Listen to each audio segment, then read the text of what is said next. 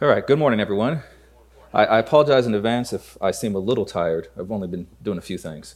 Um, but before we get started with the sermon, I actually do have an awkward thing for my youth. So if any of the students are in the room right now who actually were at camp with me last week, can you guys please stand? I'm looking at some of you. Yeah, I see you. These young people were just amazing this past week. I just want to tell you, it was an amazing time. You guys can sit. I'm not having to come up here and talk because that's just really hard for people. But I will say that if you get a chance to see them and hear about what they experienced this week, that'd be great for you to do. Almost every day I was telling them how proud I was of them because I didn't have to go to the hospital once. Believe me, that was a big deal. We didn't have any issues at all with our students, which was an amazing thing. But also I can see God moving in their lives. And it was just an honor to be there with them. So I just want to make sure that I recognize that as we get started here. Because today we are going to continue looking in Daniel. And I will tell you, I have been struggling and wrestling with preaching this sermon today. Because it is not an easy message. Daniel chapter 9, if you want to go ahead and turn there, you can. Daniel chapter 9 is not an easy part of Scripture, but it is in God's Word, and it's important for us. So as we get started, I'm going to go ahead and pray, and we are going to spend some time today just seeing what God has for us in His Word. Let's pray. Father, I pray that you will fill me and use me today to present your Word to your people. God, I don't even know how many times in the last month or so I've told you that I really don't want to preach today. I really don't want to preach this. Because it's not fun. But God, I'm thankful that it's not my will, it's your will. I'm thankful that you would choose to use a man like me to preach your word to your people. And God, I pray today that we will hear from you by the power of your Spirit so that we can go out and live for you and your glory in this world. God, be glorified, please, in the preaching and hearing of your word today. We pray all these things in the name of Jesus and by the power of your Holy Spirit. Amen. Amen. All right, so we are in Daniel chapter 9. We've been working through the book of Daniel, right, for a little while now. Let's see, is there a bit? Oh, yeah. Thank you. You guys advanced the slide for me. And I want to start out just by reading these first 19 verses here in the book of Daniel. If you have not been following along, please do go back and follow along and see where we've been on this journey. It is a wonderful, amazing thing that I get to serve with these other men of God who value his word. And you really should hear what all has been said so far in Daniel.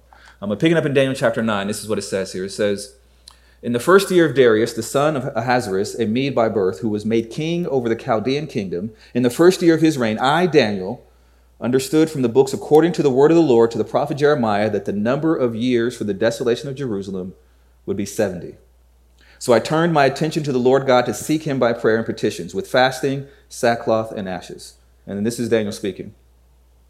"I prayed to the Lord my God and confessed, 'Ah, Lord, the great and awe-inspiring God who keeps his gracious covenant with those who love him and keep his commands. We have sinned, done wrong, acted wickedly, rebelled, and turned away from your commands and ordinances. We have not listened to your servants, the prophets, who spoke in your name to our kings, leaders, fathers, and all the people of the land. Lord, righteousness belongs to you, but this day public shame belongs to us, the men of Judah, the residents of Jerusalem, and all Israel, those who are near and those who are far, in all the countries where you have banished them because of this disloyalty they have shown toward you. Lord, public shame belongs to us, our kings, our leaders, and our fathers, because we have sinned against you. Compassion and forgiveness belong to the Lord our God, though we have rebelled against him and have not obeyed the Lord our God by following his instructions that he set before us through his servants, the prophets.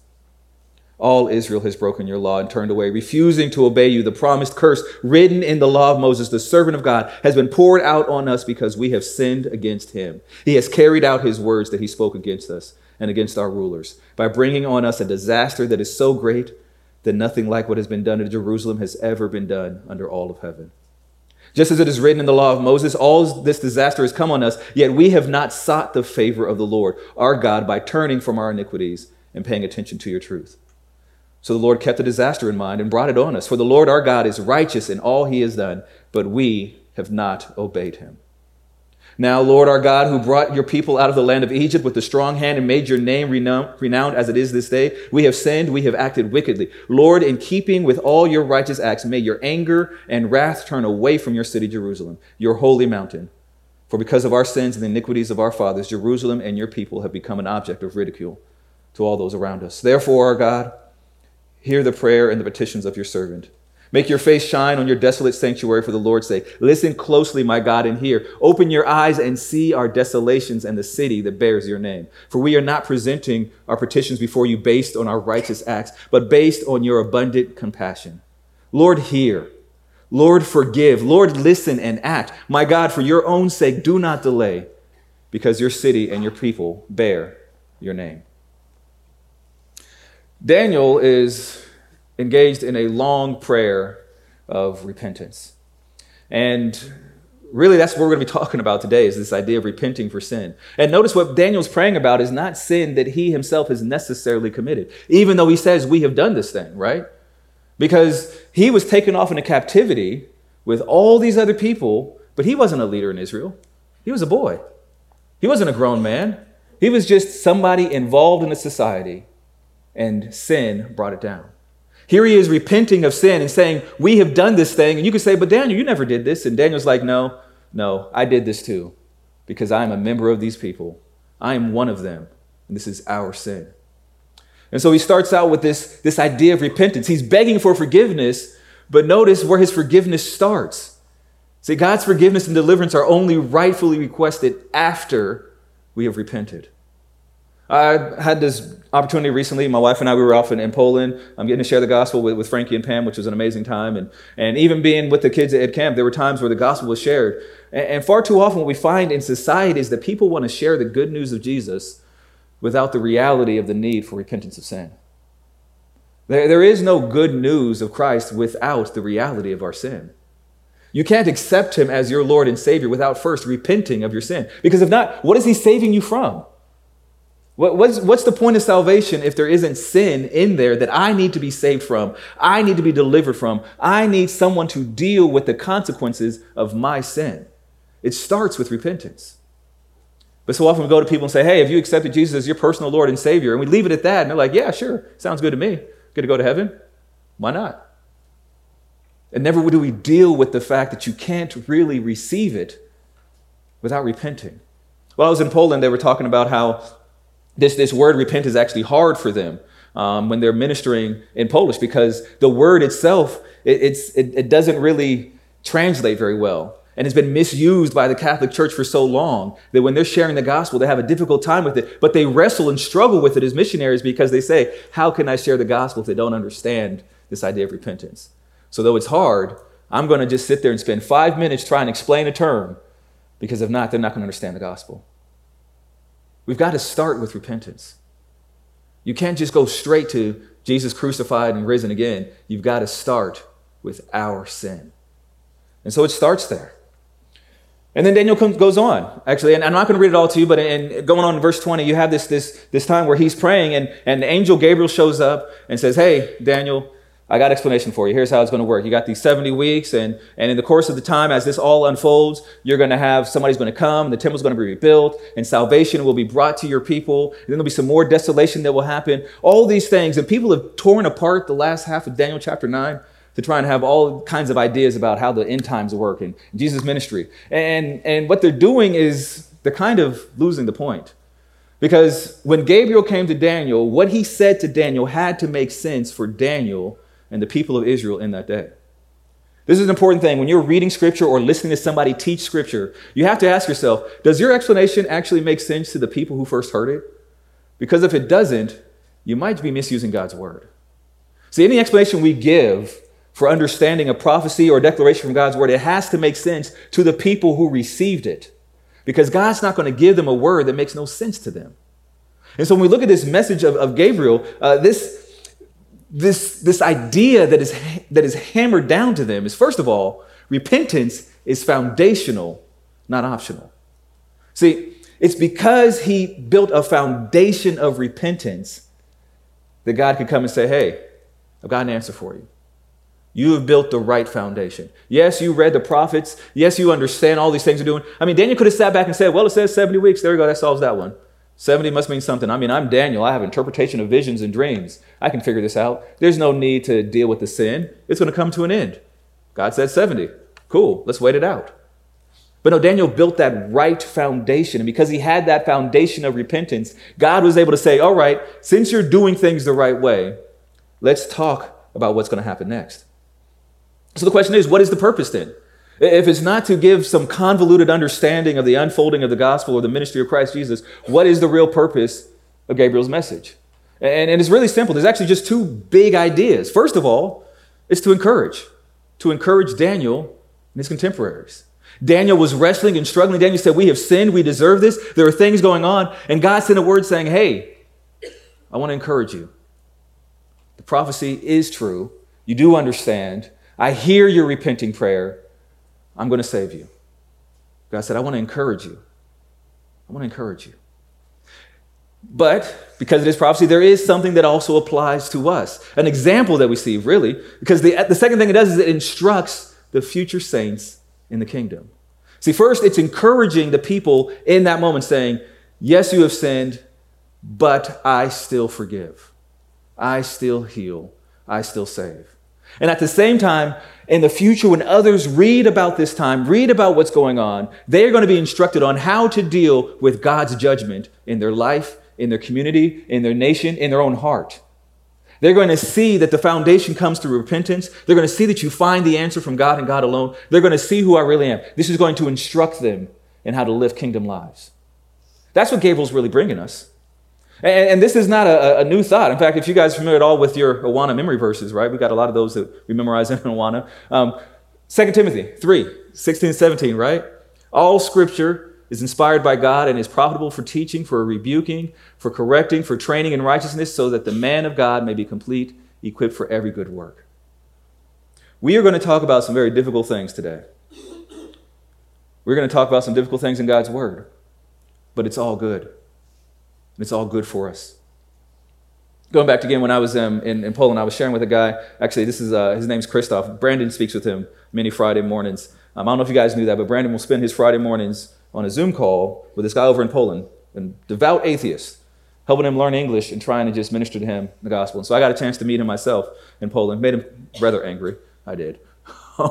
Because I was answering his questions about why it is that I would love and serve God. Because I do. And I was sharing with him about the story in Judges 19. Very difficult story. All kinds of horrible things happen in that story. And Christoph and his girlfriend looked like, well, how can you, what's the point? Why would you serve a God like this, who has scripture like that? And it's like, well, it's in there because it reminds us of just how bad we are without God. He's not lying. He's not covering up. He's going to be honest about it. Why wouldn't I serve a God who recognizes just how messed up I am without him? They got angry at that, but I mean, the important thing is realizing that, yes, it's all good. We need to read it. We need to spend time with even the tough parts of God's word because it's all there for our good. And so that's Daniel in general, right? What's Daniel 9 for us today? We said it's about instructing. What is the instruction that God has for us today as Edgewood, as Christians, as people of God, as American citizens, all these things? What does it mean for us today? I had this idea in my mind.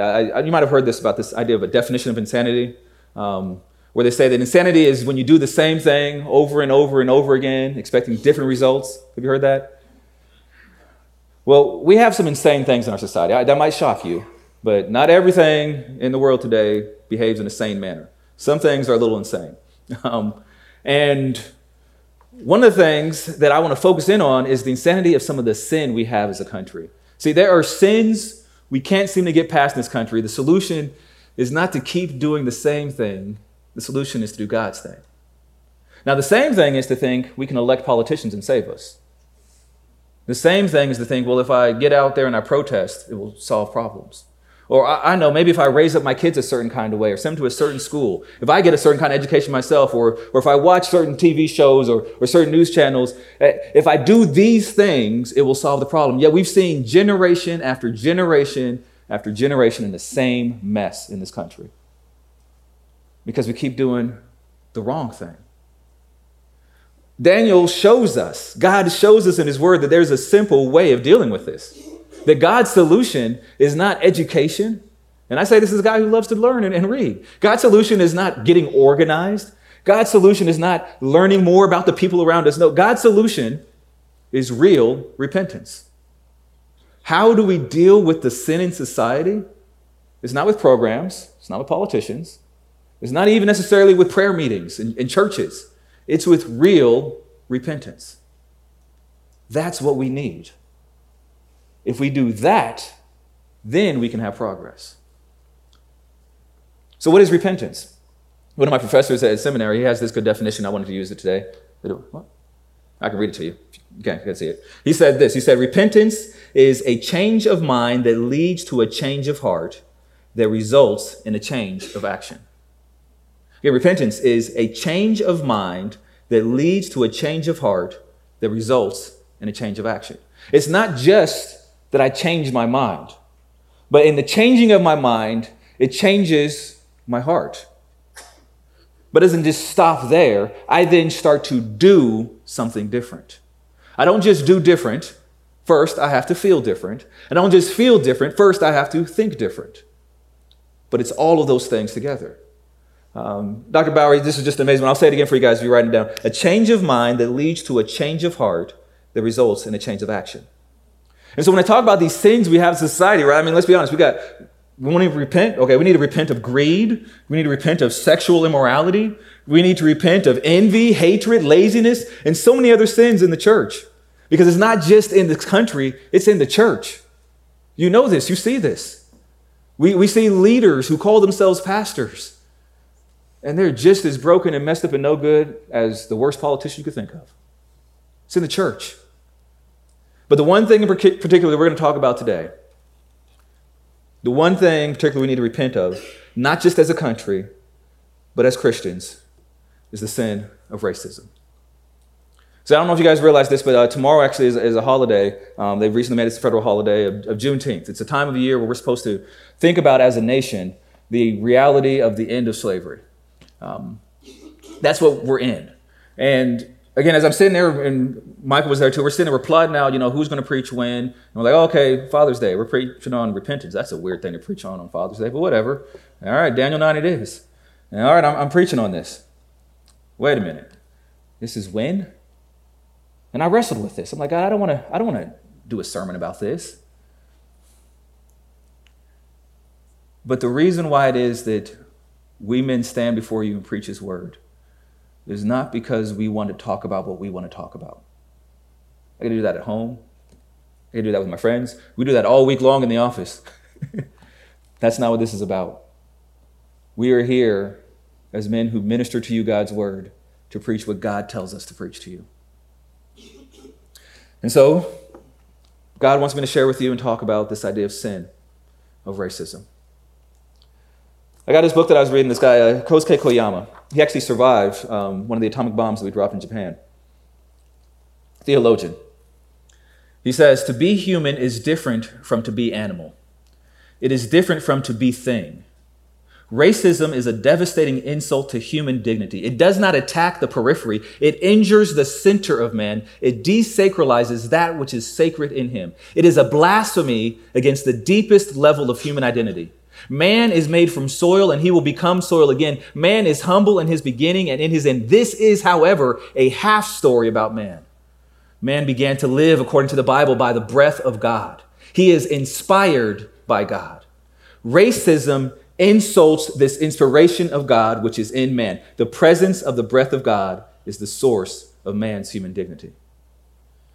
What Koyama said is that racism is a devastating insult to human dignity because we are made in the image of God. And any and everything that anybody ever does to say you are less than an image bearer of God is evil. It's wrong. It's a sin against God himself. We've been working through, right? We've done Genesis even this year, right? So we've been working through all these scriptures and seeing this foundation, and he's hitting it dead on. What makes me me is because I bear the image of God. That's what makes a human being a human being.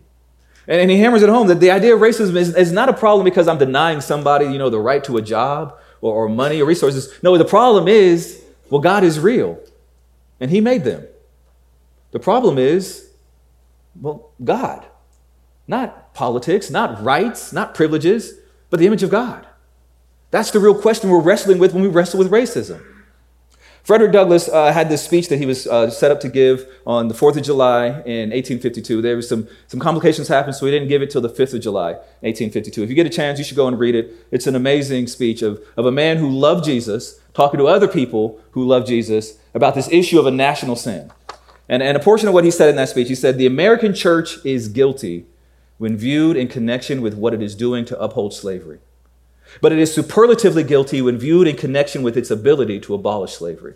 The sin of which it is guilty is one of omission as well as of commission. Let the religious press, the pulpit, the Sunday school, the conference meeting, the great ecclesiastical, missionary, Bible, and tract associations of the land array their immense powers against slavery and slaveholding, and the whole system of crime and blood would be scattered to the winds. And that they do not do this involves them in the most awful responsibility of which the mind can conceive. Fellow citizens, I will not enlarge further on your national inconsistencies. The existence of slavery in this country brands your republicanism as a sham, your humanity as a base pretense, and your Christianity as a lie." This is the sin we carry as the church. Because the truth is, he's saying this to his contemporaries as a Christian. He's like, listen, fellow Christians, what are we really doing about this? What are we really doing to stop this? Not only are we not stopping it, we could actually stop it. If we just got together and actually said, as people who love Jesus no more, it would come to an end. But we don't. We put up with it. And you're thinking right now, well, okay, come on, that's great, that's racism. I promise you there are probably sins in your community, if not your very home, that you're doing the same thing with right now. That you may not be committing the sin, but you're not standing up against the sin either. You're just letting it happen. When we were in Poland, my wife and I, we took a day, we went to visit Auschwitz-Birkenau, the concentration camp, what's left behind of these concentration camps. And our tour guide, she was saying that her grandparents actually lived right next door to Auschwitz while they were going through the process of murdering all of those Jewish people. They lived right next door to it. And here she is as a tour guide for it. And I told her, I said, well, thank you for doing this, because it has to be hard for you. I mean, your grandparents lived through this and they didn't do anything about it. She's like, yeah, my grandparents don't talk about it. She's like, I can't imagine what it was like for them living next to that. But my thing was that I can't imagine how much courage it takes for her to stand up and to still share the history of the pain of that community, knowing that my family was right there and did nothing. My dad was born in that house. That's what she told me. They sat right there next to it the whole time. But she's going to do her part to make sure that people know what really happened. That was a sacrifice for her. I'm grateful for her. Because it's hard to sit there and admit the sins of our own families, of our own communities, of ourselves. But that's her life. And what Douglas is talking about is he's saying, you know what? We didn't stand up. But it didn't end with slavery. Slavery ended, Jim Crow started out, and it was a whole nother hard time. One of my heroes in the faith, actually, around the World War II time, is Dietrich Bonhoeffer. He was an amazing, amazing man of God. He ended up dying in a concentration camp, not in Auschwitz-Birkenau, but he ended up dying in a concentration camp. A German theologian who went back to Germany to stand up against Hitler and say, you know what, right is right and wrong is wrong. The gospel is the gospel. What's really interesting as you study his life is that part of what shaped his theology was that he spent a little bit of time in Harlem being shaped by black theology that helped to encourage him to go back to Nazi Germany and stand up to Hitler and eventually die. But Dietrich Bonhoeffer has this to say about this idea of confession. He says that in confession, there takes place a breakthrough to community, to cross, to new life, and to assurance. Bonhoeffer says that we have to confess if we're going to have any breaking through, any newness of life. Because he goes on and talks about how sin loves to just keep us isolated. Sin loves to keep us separate from the other members of our community. He says sin wants to be alone with people, but sin that has been spoken and confessed has lost all of its power. Maybe you've not been there. I know I've been there, where you have a sin that you're struggling with and you're like, I don't want to tell anybody. I feel so bad about it. And the funny thing is that it's in your silence about that sin that you end up even more alone. You think that if I don't tell anybody, they'll accept me. But instead, that not telling further isolates you. It's like that's what's going on in society. That as Christians especially, we should be people who are repenting, who are confessing. But when we don't confess, it builds these walls of isolation within our communities. And the devil wins because he wants us isolated. And the way we break that power is by confessing our sins. I mean, realize, we say Christ died for our sins. We're forgiven. So why can't we confess it? I understand somebody who doesn't know Jesus being afraid of confessing because, yeah, bad stuff could happen. But the worst you can do is kill me. I'm going to heaven. I'm forgiven. So why won't I confess my sin? Why can't I confess? We should be confessing our sin because we're forgiven of our sin. I guess that might be the question. Do you really believe you're forgiven of your sin? But I guess that's another sermon for another day. Because one of the things that I encounter as I share with people about this issue of racism and prejudice and sin within the community of believers, sometimes I encounter individuals who say, well, you see the problem, Kamar, we just need to stop talking about it. If we just stop talking about it, it will go away. It's like, but that's literally what we're seeing is not how you deal with sin according to Scripture. It's not to ignore it, not to stop talking about it. In fact, when we stop talking about it, something worse happens. We forget about it. This other guy, he's a pastor in Silicon Valley. Actually, I read a book. He's called Analog Christian, which you can imagine Brandon's a fan of any time somebody wants to give up anything digital. So he was cheering me on and reading it. But this guy, he's actually pastors in Silicon Valley, and he's Analog Christian, Analog Church. These are his big things that he's written about. And he had this to say about the risk of forgetfulness, because he said the real issue with social media is that it isolates us. And then in isolating us, we forget important things about what it means to exist, that we need to not forget. We need to remember, because that's part of our community. In fact, we serve a God who we say died and rose again 2,000 years ago. We are people of memory. We're not people of forgetting. We are people of history, not of erasing history. And this is what he says. He says, collective forgetfulness leads to communal idolatry. Forgetfulness erodes faithfulness. That when we as a community start to forget the past, we start worshiping something that is not real at all. Because we don't even know what real is anymore. We see this actually in Galatians chapter 2. In Galatians 2, 11 through 14, we have this encounter that's recalled by Paul of when he had to deal with sin in the life of Peter. Here's what he says. But when Cephas, which is another name for Peter, came to Antioch, I opposed him to his face because he stood condemned. For he regularly ate with the Gentiles before certain men came from James. However, when they came, he withdrew and separated himself because he feared those from the circumcision party. Then the rest of the Jews joined his hypocrisy, so that even Barnabas was led astray by their hypocrisy. But when I saw that they were deviating from the truth of the gospel, I told Cephas, in front of everyone, if you who are a Jew live like a Gentile and not like a Jew, how can you compel Gentiles to live like Jews? What Paul is saying is that, look, for a second there, Peter forgot who he was. For a second there, Peter forgot what it meant to be a Christian.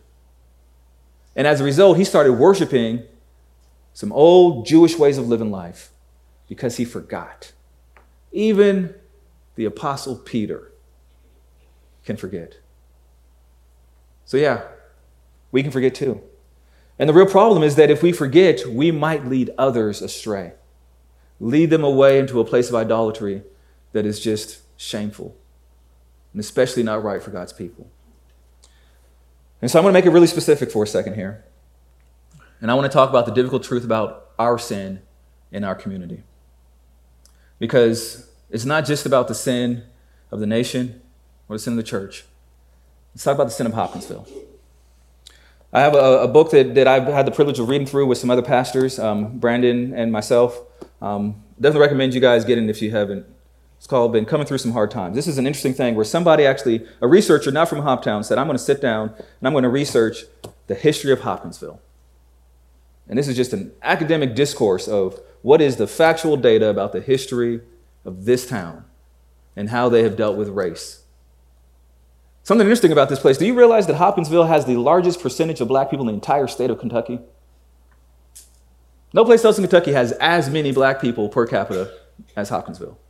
That's just the truth of it. And what he traces is that's because Christian County apparently was like the place to be if you were a slave owner back in slavery. The rest of Kentucky had much lower slave ownership rates, but not Christian County. That was the thing here because of tobacco. I mean, you guys know our soil is great for it. Whether you believe in using it or not doesn't change the fact that our soil is good at growing tobacco. Some of the best in the entire world. Because of that, we had plantations here, we had wealth here, we had slavery here. And we have descendants of slavery here. That's the reality of it. That's the truth of it. There are some things they talked about in here that were really hard. One of which had to do with this rumors of a slave uprising in 1856. What it was that there were rumors going around that the slaves might be trying to be free. There was no evidence for it, but there was rumors of it. And as a result, everybody was in uproar in the community. This went all the way down to Clarksville, where everybody was just concerned, everybody was scared, everybody was talking about it. And an article that was written actually in a newspaper in Clarksville, it was, this is what it said. I'm just going to read you a small portion of it. This is a quote from newspaper, 1856. Let a terrible example be made in every neighborhood where the crime can be established and if necessary. But the crime, by the way, is the crime of wanting to be free. And if necessary, let every tree in the country bend with Negro meat. Temporizing in such cases as this is utter madness. We must strike terror and make a lasting impression, for only in such a course can we find guarantees of future security. This is December 3rd, 1856. As I was getting these notes together, I realized that's my son's birthday. And this is what they're saying, because of rumors.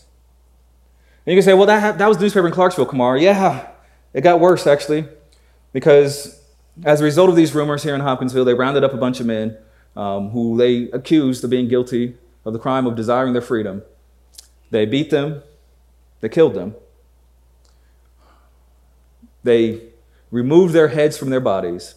And the historical record tells us they're right outside here on Cadiz Road, leading out of Hopkinsville to Cadiz. They lined the road with their heads. I have a hard time coming to church without remembering that now. We may not have been here, but that's the history of our place. Just think about that.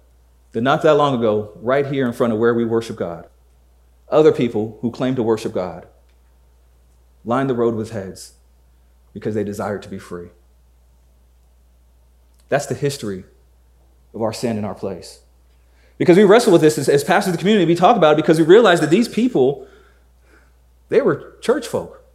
These were deacons and pastors, Sunday school teachers, elders, upstanding citizens. And their pastors did nothing. The congregation did nothing. And it didn't end there. You get past slavery. You have recording of lynching that took place in 1909 here in town. And it's recorded in Kentucky New Era. And it talks about how peaceful the crowd was, how orderly they were, that they made it a point to be civilized, and how they just hanged this guy. And the newspaper records that his body stayed up there for a couple more days just to make sure everybody learned their lesson. Or we go beyond Jim Crow era, you say, well, things got better. Right? They got better.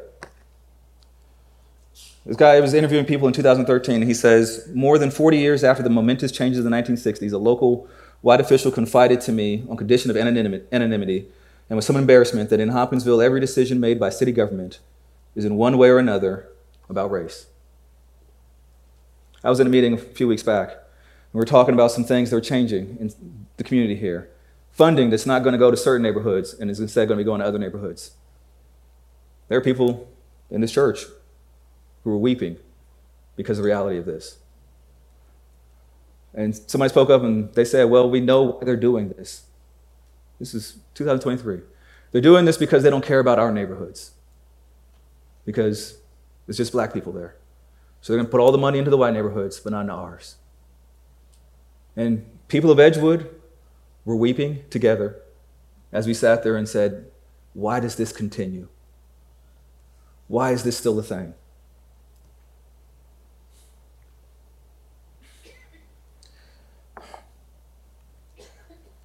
It's still a thing because we're not dealing with it. See, the solution is not ignoring, which is what a lot of people tell you, just ignore it and it'll go away. Solution is not division and fighting. A lot of people say, well, let's just fight about this. I'm right and you're wrong, and I'll beat you up over it. Solution starts with God's people repenting of our sin. It breaks my heart when I look out there in the world and I see non-Christians trying to lead the way, trying to establish unity, and we're sitting on the sidelines doing nothing. Because we're the ones who are supposed to be leading the way. Again, not with political agendas, but with open, heartfelt, sincere repentance. Because we're forgiven. We have nothing to be afraid of by repenting. We're forgiven.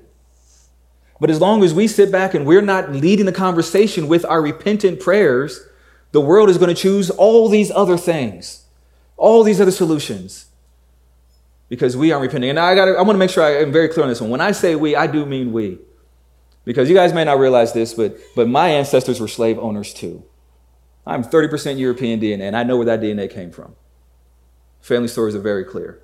I know which ones of my grandmothers and great-grandmothers conceived against their will.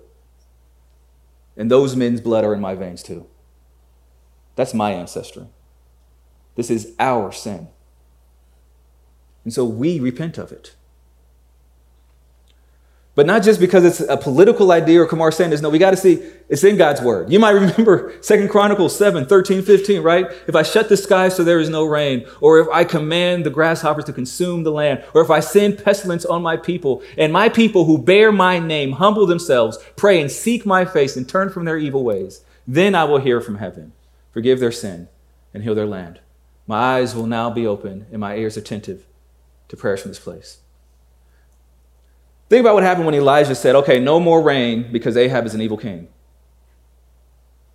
And you can say, well, that's not fair. They didn't all sin. In fact, we know the Bible says that God says he had at least 7,000 people he preserved who were not guilty of that sin. And yet those 7,000 people also lived through famine, lived through drought. Those who were included in the need for national repentance. You can sit here and say all you want to, that's not my sin, Kamar. The Bible still says that we are to repent. Because that's what Daniel did. That's the example he set for us. That's the example we see over and over again in Scripture that we are supposed to do, that we need to repent. Jeremiah 32:18. You show faithful love to thousands, but lay the father's iniquity on their sons' laps after them. Great and mighty God, whose name is the Lord of armies. That same prophecy that Daniel read, reminding him that I put these sins in your lap. Now elsewhere in Ezekiel, I'll put up here for you guys. In Ezekiel 18:20, it talks about, actually the entire chapter of 18 talks about the fact that God will not punish a father for the sins of the son or a son for the sins of the father. And it says it right here. The person who sins is the one who will die. A son won't suffer punishment for the father's iniquity, and a father won't suffer punishment for the son's iniquity. The righteousness of the righteous person will be on him, and the wickedness of the wicked person will be on him. And so you say, well, there's this tension in Kamar. I don't understand. If he's saying he's going to lay the iniquity of the father on the son, but now he's saying he's not, well, this doesn't make any sense. And I'll say, yeah, it makes perfect sense. Because what he's saying is that I'm not putting the sin on the son because the father sinned. I'm putting the sin on the son because the son continues in the father's sin. Because he visits the sin because we continue in sin. We continue in sin. How do we continue in sin? Why is Walmart more integrated than our churches? Try and tell me we don't continue in sin when our pews are more segregated than our stores, than our schools, than just about any place else in this country. Yes, we continue in this sin. And so, again, I go back to what Daniel says. Lord, public shame belongs to us, our kings, our leaders, and our fathers, because we have sinned against you. Now, I want to say something for a second. I said this think it was one of my first sermons here preaching, and I still mean it. I do not believe for a second that there is ever a history in Edgewood Church where there was a policy that says black people can't be at Edgewood. I don't believe that for a second. I don't. But it doesn't change the fact that we are where we are. It doesn't change the fact that there's a reason why it is that Edgewood looks like it does, and Second Baptist looks like it does, and Virginia Street looks like it does. Because we, as God's people, we need to repent. We need to repent.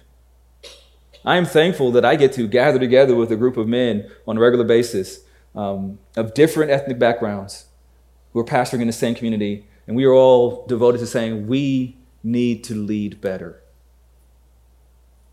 And that's actually why we read this book as a group of pastors, because we said we need to know more about the history of this place because we need to lead better. Because it's not right. It's not right. We need to repent if we ever hope to break the cycle. The world's watching us. And the world's talking real bad about us. Because again, they look out there and they see all kinds of what they call unity. I don't believe it's real unity, and for a second. I believe unity can only be found in Christ Jesus and Christ Jesus alone. I believe that, very much so. It doesn't change the fact that they look at us and they say, I don't see that though, Kamar. I don't see that so-called Christian. I see division. And what we need to do is stop making excuses. If you're a parent, you know how that feels when you call a kid out on their mistakes and they're like, but see. No. We need to instead repent. Repent. God loves us. God saves us. God will hear us and heal us. We need to repent. And so as we close today, I want to invite you guys, if you want, to join me up front and pray for repentance. You can stay in your seats if you're more comfortable with that. You can come up and pray with me. But I know I need to repent because it's my sin too. We need to repent because it is our sin too. God will hear it, but we have to do it.